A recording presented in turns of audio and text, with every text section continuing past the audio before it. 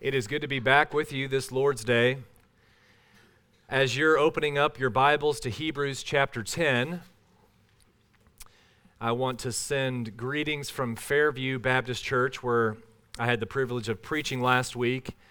For those of you who do not know, in the last several months, while that church was seeking a pastor to come in and help, Dr. Stephen Ewell accepted that call, and along with several families from Grace Community Church, our sending church, to really revitalize a church that there still were a remnant hanging on there, but in need of a pastor and in need of help in the trenches.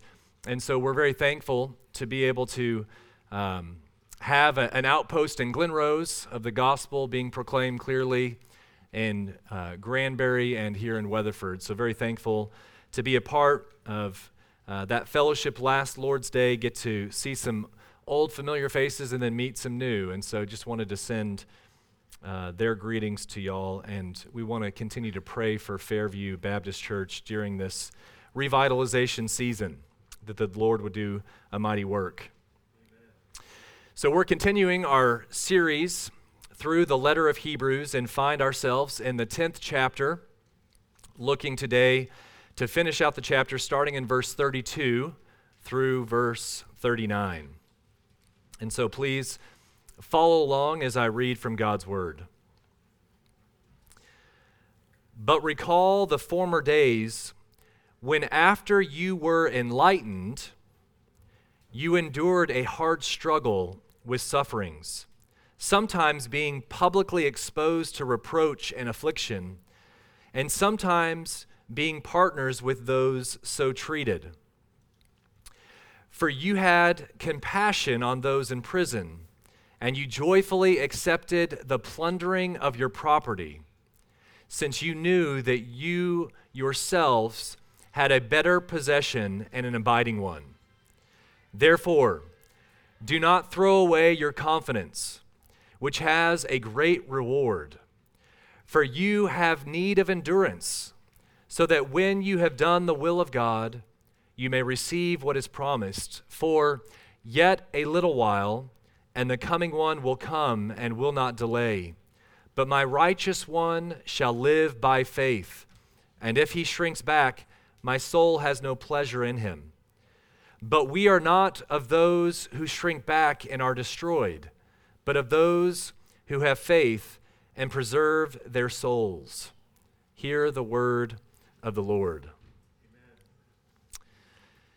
As we have had the privilege and opportunity to work through this letter to the Hebrews, and in particular spend time in Hebrews chapter 10, verse 34, if you missed it, has been a verse that has brought much conviction to my life, time spent thinking and meditating upon it and praying to the Lord that what we read in that verse would actually be a reality in our lives. For you had compassion on those in prison, and please hear this, you joyfully accepted the plundering of your property, since you knew that you yourselves had a better possession and an abiding one.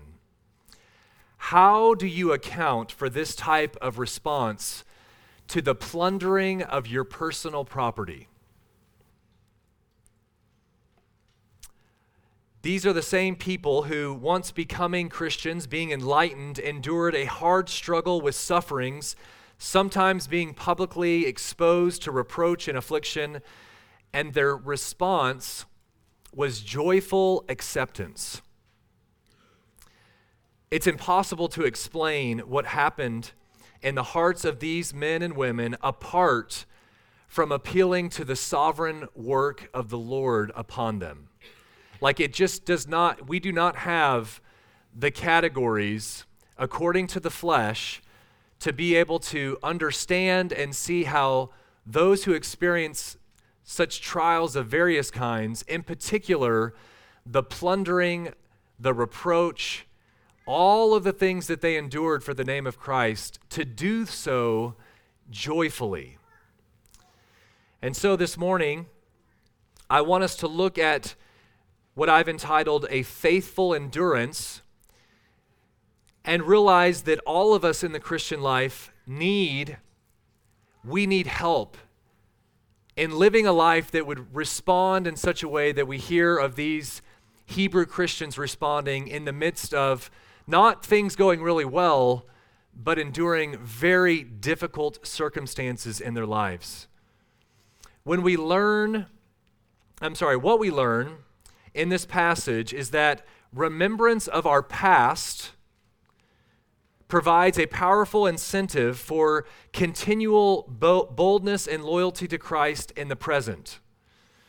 And also the exhortation to steadfast endurance and faithfulness is also rooted not only looking in the past, but also focusing upon the future, what is promised to those in Christ.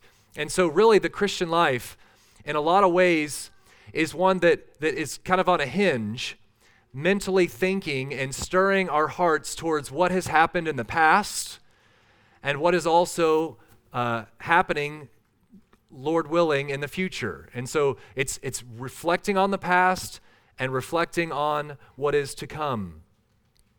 The Hebrew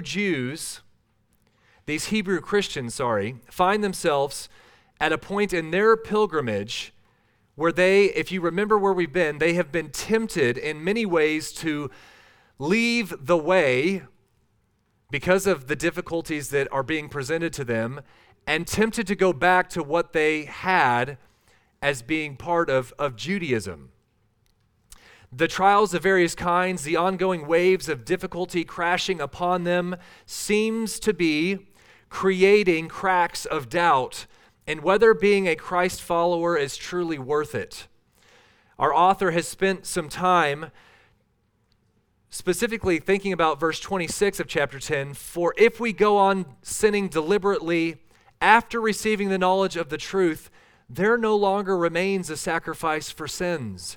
Brothers and sisters, this temptation to go back is futile, and he helps them understand what you have in Christ is so much better than what you previously experienced in Judaism. But we all are tempted when life gets hard and all we see physically around us is difficulty and hardship, to want a different way out, to some kind of escape, some release of the pressure. And so this is where Satan loves to, it's different for each of us, to kind of put on that particular bait of temptation that may be really something that you're prone to long for, to be stirred at, and he'll put that bait on the hook, enticing each one of us in different ways when we experience hardships of this life to find a way out, to seek escape from the difficulties. These Christians had sacrificed so much. And what we see here is this is the author writing to a group that experienced enlightenment, we'll talk about that, coming to faith in Christ, a season of a lot of difficulties that they persevered through, and now later in their Christian walk, you could think of this as kind of like second generation Christians after the apostles. They're now at a point where even after all that they've gone through, they in a sense have forgotten and are currently being tempted to let go, to say enough is enough and go back, leave what they have. And the author in all of this, like we need as we gather weekly on the Lord's Day, be reminded of our identity in Christ. Be reminded of all that the Father has accomplished through his Son, all that he has done, all that he is doing, and all that he will do. We, just like the original recipients, need that constant reminder, encouragement, prodding, rebuke, admonishment. And we see that coming out even in our passage today. He starts in verse 32, "But recall the former days, when after you were enlightened." I want us to stop there, because In a way, this reminds me of Revelation chapter 2, specifically where Jesus is addressing the churches. And in Revelations 2, 4, and 5, the church of Ephesus receives a word from Christ. But I have this against you, that you have abandoned the love you had at first. Remember, therefore, from where you have fallen, repent and do the works you did at first. Remember your first love. And in a sense, the author of this letter to the Hebrews, in telling them in verse 32, recall the former days when after you were enlightened. Remember your first love. The enlightenment there, it really is very clear and true, where once they were in darkness because of their sin, the great work of salvation, where the Holy Spirit illumines the mind and the heart. The light bulb goes on, so to speak, because of the work of Christ applied by the Holy Spirit to a sinner's life. You were once in darkness, and now you see the light. That enlightenment is what the author is saying. Remember, recall when the Lord grabbed hold of you, and where once you did not have eyes to see, now you have eyes to see the kingdom of God. The glory of the Messiah, Jesus Christ, who came to seek and save the lost, you being one wretch that he redeemed by his blood. Remember, recall when you were enlightened. He is wanting them to see the difference before and after coming to faith in Christ. He describes this conversion with the lights going on. And really, at the time that this was taking place, there were Gnostic sects during this time that would be offering what they would call salvation by giving people special insight. Like, we're going to bring you over here and reveal something special to you, and that's kind of their idea of enlightenment. Very different with the work of the Holy Spirit, not revealing some new revelation, but what we read from Scripture, the word goes out, this external call goes out to everybody, but does everybody repent and believe upon Christ every time the word goes forth? No. The word goes out, it's the same word, but sometimes it falls on deaf ears, a hard heart, and others, the gospel goes out accompanied by the power of the Holy Spirit, and one who previously may have heard in one ear, out the other, wanted nothing to do with Christ. All of a sudden, this time, the word goes out, and not only is there the external call, but there's the internal call of the Holy Spirit. And illumination happens, enlightenment. But I want you to hear this. What's not being said, what the Gnostics were saying is, we're going to give you this special knowledge, this special insight. The work of the Holy Spirit is not giving new revelation. Rather, the Holy Spirit allows sinners who are once in the dark to hear for the first time, truly hear, their minds opened, their hearts that were hard softened, hear the same very words, the same truth that was always there by God's grace and his revelation to us. So here, 1 Corinthians 2, 12 through 14.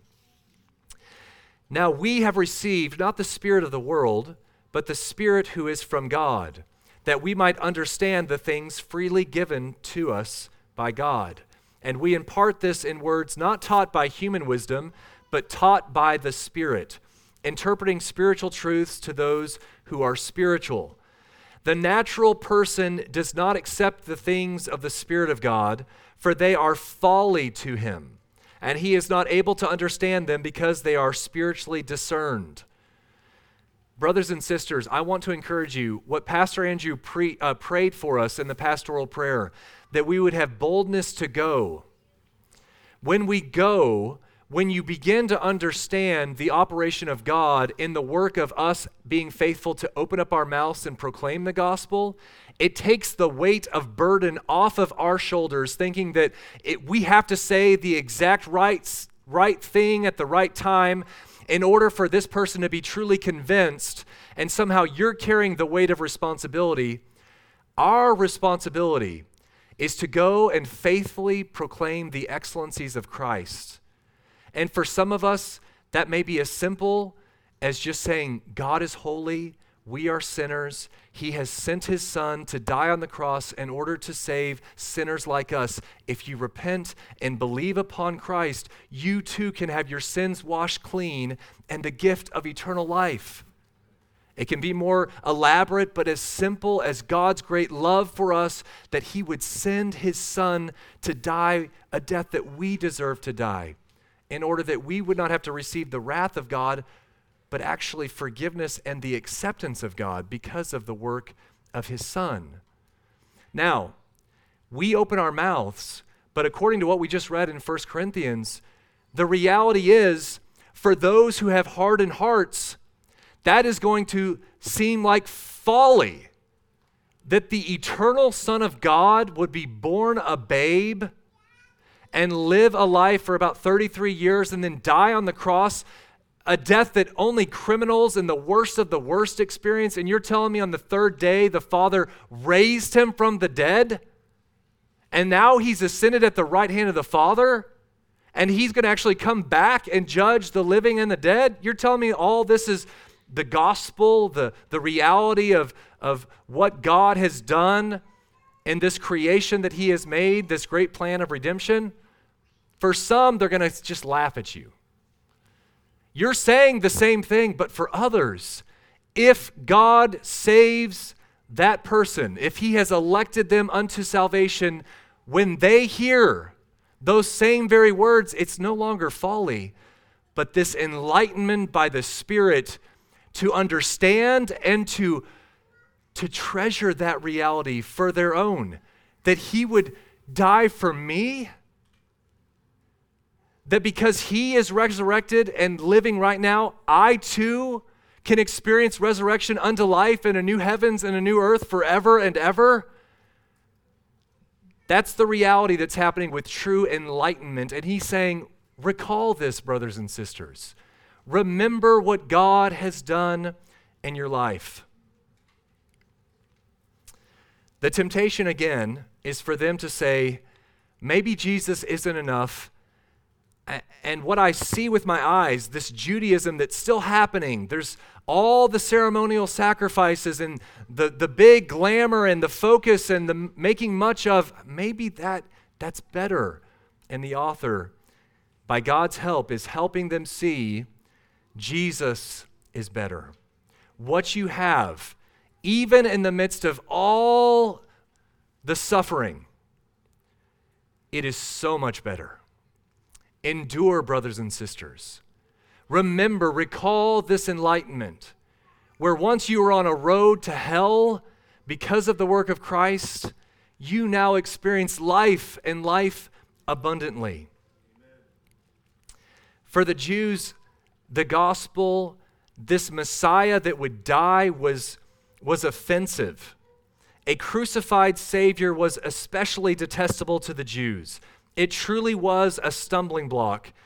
And you've got to understand what we read in this passage. Recall what the Lord did in your life and all that happened after it. Brothers and sisters, you were saved and you went through some very difficult times because of your love for God and your love for one another. This is kind of the description that was going on, the reproach, the suffering. If a Jew confessed Christ, there were huge ramifications in the realm of their family, in the realm of their work, where they lived. Everything was affected because of their confession, their profession of faith in Christ. And so just thinking for a moment about the family impact, we need to hear this. While it was extremely applicable to them, it is for us as well. When you come to faith in the Lord Jesus Christ, many people struggle with this, and rightly so. It has a huge impact on your familial relationships, those who are related to you by blood. According to the world, these are the ones that we are closest to, our family, our bloodline. But this is what Jesus says in Luke chapter 12, and we need to hear this. Maybe some of us coming off of time spent with family just over the 4th of July and things maybe didn't go so well. Maybe there were some hot topic buttons that happened to erupt and you felt led to speak the truth in love and it still didn't go well. Hear what Jesus says. Do you think that I have come to give peace on earth? On earth? No, I tell you, but rather division. For from now on, in one house there will be 5 divided, 3 against 2 and 2 against 3. They will be divided, father against son and son against father, mother against daughter and daughter against mother, mother-in-law against her daughter-in-law and daughter-in-law against mother-in-law. What's being described here? Some have been enlightened within a family household. Others have not. The reality of the gospel is there is going to be division. There's going to be conflict if we are sold out for Christ and He is actually Lord over our lives, meaning we submit to His lordship. What we read in His scripture, we obey. Those who are still dead in their trespasses and sins are living not for the Lord but for themselves. The reality, that's going to cause friction. It's going to be hard. If you have ever wondered, why do they talk so much here about the importance of being part of a local church, covenanting with one another in a local expression of the bride of Christ? This truly is, as Jesus would say, these are my brothers and sisters. Amen. While our hearts ache and we love those who are our bloodline, our family, the reality is, we can all testify to this. When you are interacting with brothers and sisters in Christ, and there's a kindred spirit, there is peace, and there is unity, and there is joy to be in fellowship with one another. When you are living for the Lord, and those around you whom you love are not, there is going to be division and heartache and struggle. For the Hebrew Christians who came to faith in Christ, this was amplified tenfold as those Jews around them who once called them family disowned them. And so coming to faith meant you are losing a lot. Also in the realm of finances, of employment, we see this as we read about the Apostle Paul's ministry to the Gentiles and him longing to raise an offering to bring to the Jerusalem church, which was primarily made up of Hebrew Christians, those who once belonged to Judaism, came to faith in Christ. And you read, because of not only a famine in the land, but the reality that your vocation, your livelihood would be impacted by your confession in Christ, your profession to Him as Lord. It impacted family life, it impacted your work life, and so Paul's raising funds to help the Christians who are struggling persecution and hardship because of their faith. What we read in these verses that they're recalling their enlightenment, they're recalling all that they went through. The author is saying, you even showed compassion to those who were experiencing these hardships and even to those who were imprisoned. Now, a lot of times we're going, well, that in our modern day, if we go and visit someone in prison, it may be a little awkward, but not a huge deal. You've got to understand that in that time, if someone was imprisoned because of their faith in Christ, and you went to visit them, to minister to them, you were found condemned of the same crime. You, a lot of times, would be found guilty or brought in to being complicit, so to speak, of that particular offense. It was a huge step of sacrifice and obedience and love that would move someone from their self-protection towards actually engaging with those who were imprisoned for the gospel. And so when the light of God's grace shone into their hearts to give them the knowledge and love for the Lord Jesus Christ, among the many things that they experienced was a transformation from being selfish and self-protective to being loving and compassionate. Choosing to identify with others who are enduring reproach. I know that for some of us, there's a huge disconnect with like the kind of hardships that they were experiencing. But brothers and sisters, our society and culture is on a fast track trajectory where if it has not already landed in your plate, there will be many opportunities to actually identify with other believers who are experiencing persecution, reproach, and hardship. May not be in prison just yet, but experiencing difficulties because of their faith in Christ, where we have a decision to make, an opportunity. And sometimes I think, as we're entering into this harder territory, many of us are suspicious of others who endure suffering or persecution for taking a stand for their faith. That maybe they didn't really have a valid biblical reason for that stance, to be that upfront, or they were being a little fanatical even, or they were unnecessarily causing strife when we're actually called to peace. I know that these are thoughts that have swirled around in my head. And other questions that we may ask: do we expose ourselves to the same mistreatment that they've suffered? Let's not forget, we have families too. What would become of our property, our possessions, our jobs, our reputation if we took that step out to support them, to identify with them? And brothers and sisters, this is not me preaching to you. This is me preaching to myself.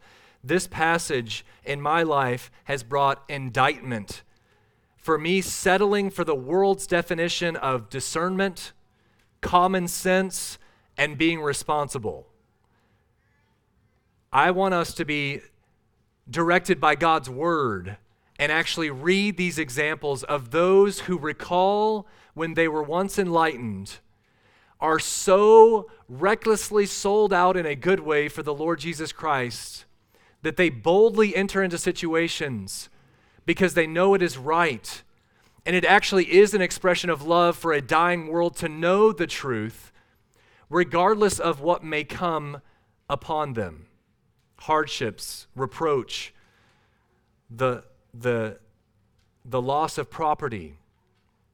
What some might consider reckless and irresponsible behavior on the parts of Christians that you may see out there, the Bible here is calling this actually brothers and sisters loving each other.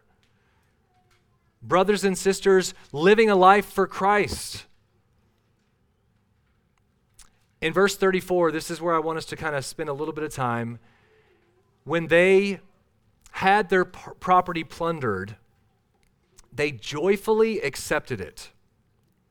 Now, my default response, according to the flesh, would be to cry out, "Where is the justice? How could this possibly happen to me here during this time? All that I've been doing for you, God, living faithfully, and this is what I'm experiencing in return?" Now that's wrestling with the flesh. Some may experience hardship and have that kind of stiff upper lip, and they're like, okay, I'm not going to say anything vile or mean. I'm just going to take it. Again, that's not what's happening here. They respond joyfully to the plundering of their property. This should remind us, if you have spent time in the Word, reading through the Gospels and Acts. In Acts chapter 5, Peter and the apostles, they're proclaiming the gospel every chance that they get. And if you remember, the Jewish leaders, they arrest them, they tell them not to do this anymore, they beat them. In Acts 5:41, after they left the presence of the council, they rejoiced that they were counted worthy to suffer dishonor for Christ's name's sake. I don't know if you've read those passages before and go, man, is that true for me? Would I be able to respond that way? And that is exactly what the Hebrew Christians receiving this letter are being reminded of. You experienced the plundering of your property, and your response was rejoicing that you were counted worthy to suffer dishonor for his name. How is this possible? As we look and drill into verse 34, it's right there in the text. In the last part of the text, since you knew that you yourselves had a better possession and an abiding one. This is the key that unlocks, if you're scratching your head going, how is it even possible for a Christian then and a Christian like me now to respond joyfully to experiencing this kind of hardship, this kind of suffering? You knew that you yourselves had a better possession and an abiding one. A good question to ask. What is this better possession and an abiding one? I want to submit to you that it is not a thing, but rather a person. It is a person who provides a great salvation. We were told in Hebrews chapter 2, you may not remember, not to neglect this great salvation that is ours because of what Christ has accomplished. A great relationship of acceptance with God and fellowship with God and enjoyment of God forever. Notice the two adjectives there, better and abiding. How is it that you could respond joyfully to the plundering, meaning you're losing things that you value? Because of these two adjectives. Better and abiding possession is what you have in the Lord Jesus Christ. It is better than anything this world can offer, and it lasts longer than anything this world can offer. We really see this same truth being told by the psalmist in Psalm 16:11. Listen to how the psalmist describes how good it is to have fellowship with God. You make known to me the path of life. In your presence there is fullness of joy, and at your right hand are pleasures forevermore.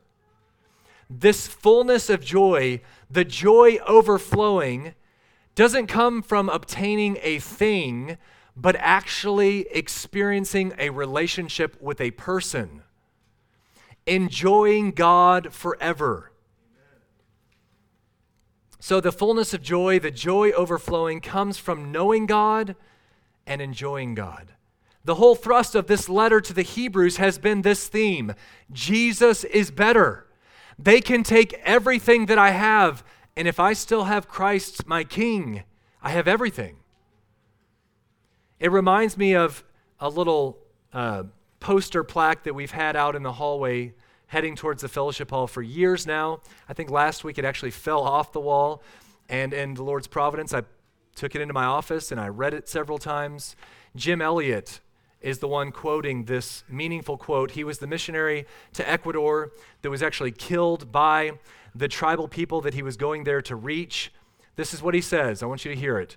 He is no fool who gives what he cannot keep to gain what he cannot lose.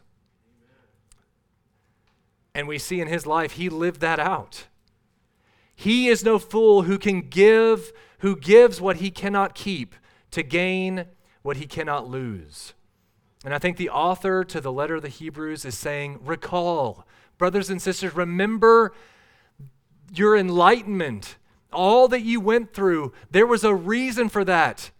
It was this better and abiding possession, the Lord Jesus Christ. 35, therefore do not throw away your confidence, which has a great reward. Our confidence, brothers and sisters, comes from Christ.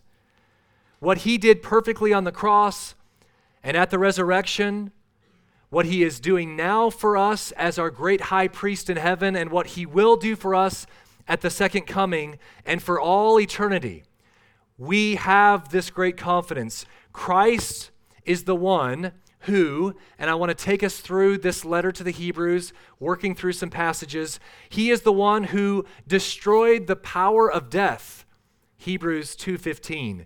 Christ is the high priest who opens the way to the throne of grace. Hebrews 4:15 and 16. Christ is the one whoever lives to make intercession for us. Hebrews 7:25. Christ is the mediator of a new and better covenant that ensures the forgiveness of our sins, the writing of the law of God upon our hearts, and knowing him, the presence of God in our midst forever and ever. That's in Hebrews chapter 8. Christ is the one whose blood cleanses our conscience, 9:14, and obtained an eternal redemption, also in chapter 9. Christ will come again a second time to save all who are eagerly waiting for him, 9:28. Christ will make all his enemies a footstool for his feet, in chapter 10. And then lastly, Christ's death is the single sacrifice that perfects us for all time. There is deep confidence in our future when we spend time meditating on what we read in verses 34 and 35. This better possession and abiding one, therefore do not throw away your confidence, which has great reward. Deep confidence about your future frees you from the fear of the fear and greed that ultimately will kill love for Christ and love for others. Our deep confidence, our dwelling on what Christ has done in the past and the future actually brings freedom from the enslavement of fear, the enslavement of greed that ultimately will kill or will smash our love for Christ and love for others. If you recall last month on Father's Day, we looked at Hebrews 10, 24, and 25, which says that Christians should not neglect to meet together, as is the habit of some, but where they can consider each other and encourage each other and stir each other up for love and good works. And we need to be reminded, without this regular encouragement and stirring up, we are prone to wander. We drift towards apathy, comfort, and security. And I want you to connect those dots with what the author is writing specifically to these original recipients. If they are experiencing hardship and things are not going well, it's not comfortable, they don't feel safe, we are tempted in those moments to look for an out, to change our circumstances. And so, like I had mentioned earlier, Satan loves us right there where he can put that particular bait that tempts us on the hook and dangle it in front of us to somehow move us away from our sure and steady anchor. We are such forgetful people, and we need to be reminded of this great, better, and abiding possession that is found in Christ and Christ alone. And so, what then are the practical implications of this stirring up one another towards love and good deeds, love and good works in the face of trials of various kinds? I want to submit just two simple and great things that we see in the remainder of our passage. One is that we need to remind each other continually how terrible is the price of throwing away our confidence. It actually is loving for us to care for one another enough to remind each other of what it would look like if you decided to bow out, to say, I've had enough with Christianity, I'm looking for something else. For if we go on sinning deliberately after receiving the knowledge of the truth, there no longer remains a sacrifice for sins, but a fearful expectation of judgment and a fury of fire that will consume the adversaries. We actually need to hear that from brothers and sisters. Do not throw away our confidence. And then secondly, that we must remind each other continually how great is the reward of cherishing the promises of God above earthly things. We need to remind each other of the great hope that we have in Christ, the great riches we have as co-heirs with Christ, because we are tempted to despair when we see things around us getting difficult.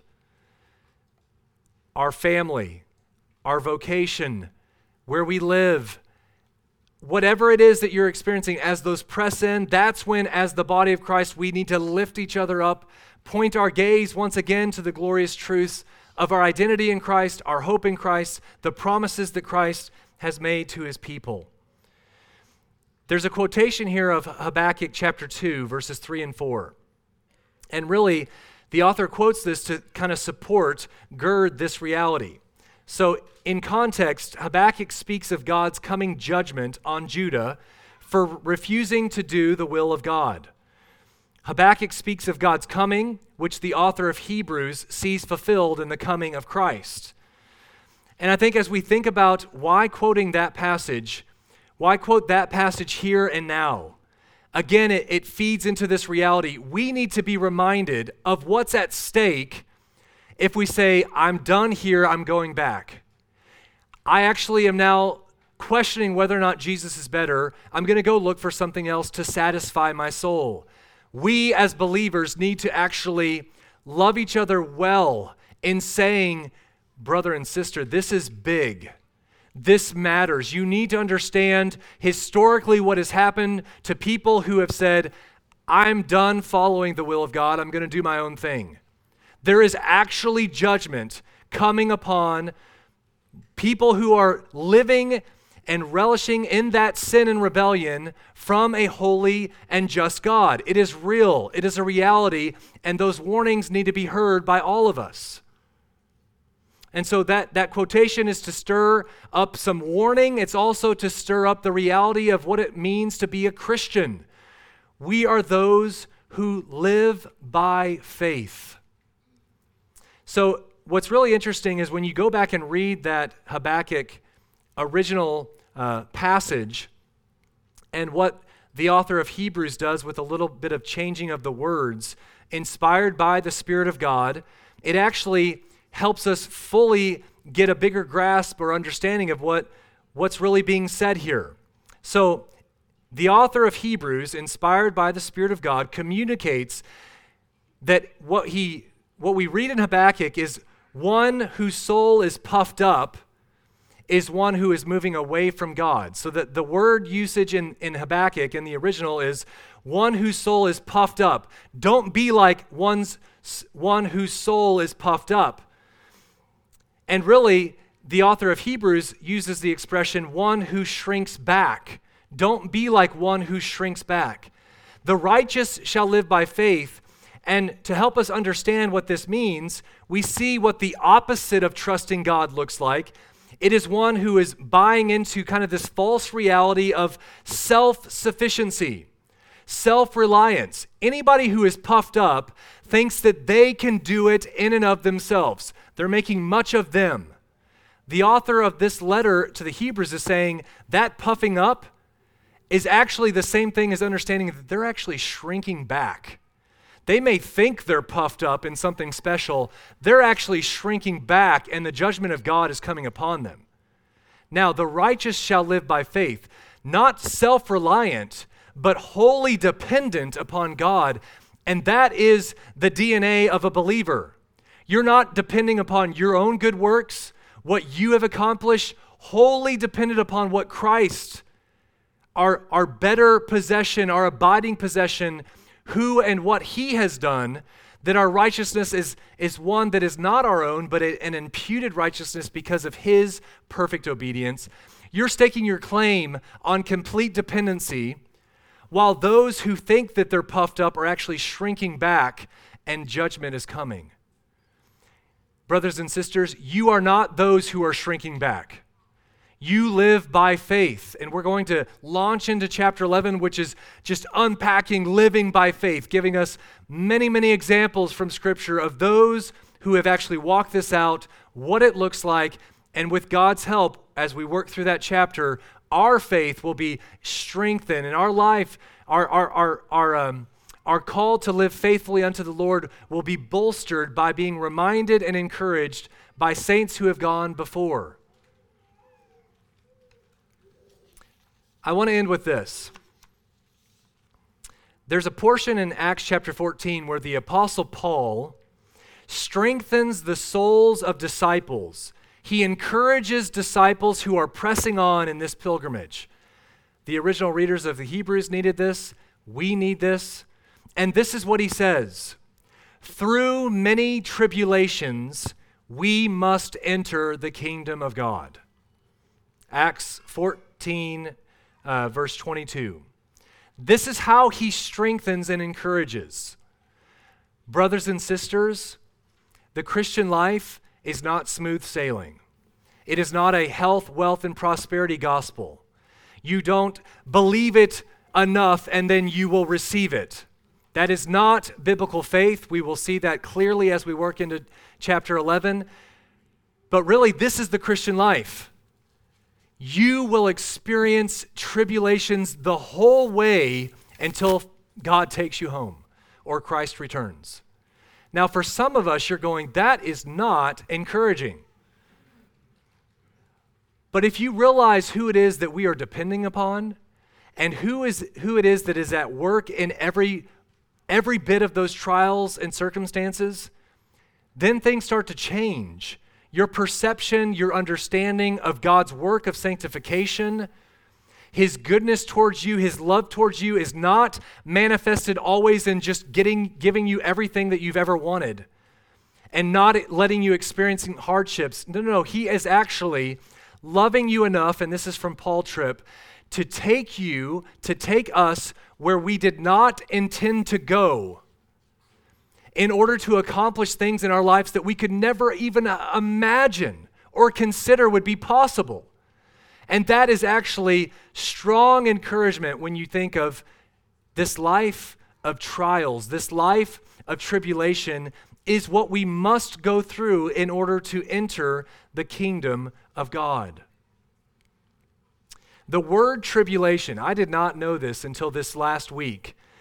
Tribulum, it comes from the Latin word tribulum, which was a tool used by the Romans. You can YouTube this. It's really interesting. Just a visual description. Think of an old wooden sled. I grew up in Minnesota. We used these all the time. It was fun.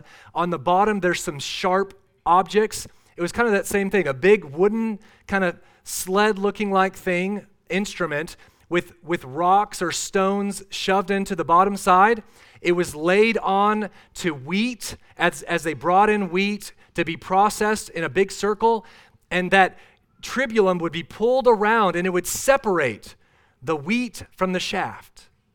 Okay, so think about this. If that's what's happening in this exercise of farming, and we get the word tribulation from that, and the Apostle Paul saying, through many tribulations we must enter the kingdom of God. Light bulbs should be going off. God is doing a work that needs to be done in all of us. So we've been enlightened. That does not mean that we're perfect or that we've arrived. Far from it. We need that shaft to be pulled away, the gold to be refined, so to speak. And God loves us enough to do that very thing. So if you're experiencing tribulations, instead of thinking, man, I've either royally messed up or God just doesn't love me, I pray that paradigm is flipped on its head and you realize, oh, I'm experiencing tribulation. That equals God is actually not done with me. He loves me enough to keep doing this process that is painful, removing the shaft from what needs to be removed so that I may walk in a manner that is pleasing unto Him, look more like His Son. Brothers and sisters, recall the former days when you were enlightened. Look back and rejoice. Remember your first love, and let us not ever forget to also look forward, reminding each other of this much more precious and abiding possession that we have in the Lord Jesus Christ, and be built up and be able to have faithful endurance even in the midst of our property being plundered, and not just enduring it, but by God's grace, joyfully accepting it. That can only be possible by God's work in our lives. And what we read, and what many of us have witnessed in others' lives, and maybe even in your own, that with the help of the Holy Spirit, There is actually a way to be joyful in the midst of our trials of various kinds. May God be glorified in his people, and may we rejoice when we experience these tribulations as we make our way to enter the kingdom of God. Let us pray.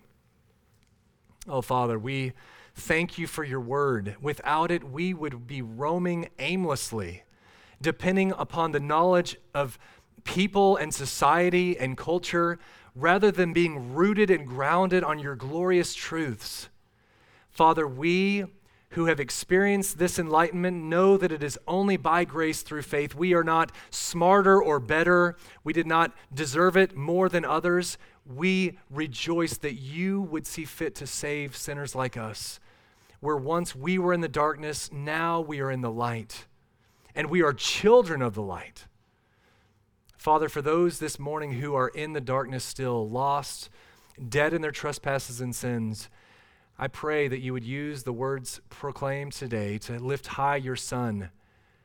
Give them eyes to see his glory and his goodness. May he be our anchor, our hope, our better and abiding possession, we pray in Christ's name. Amen.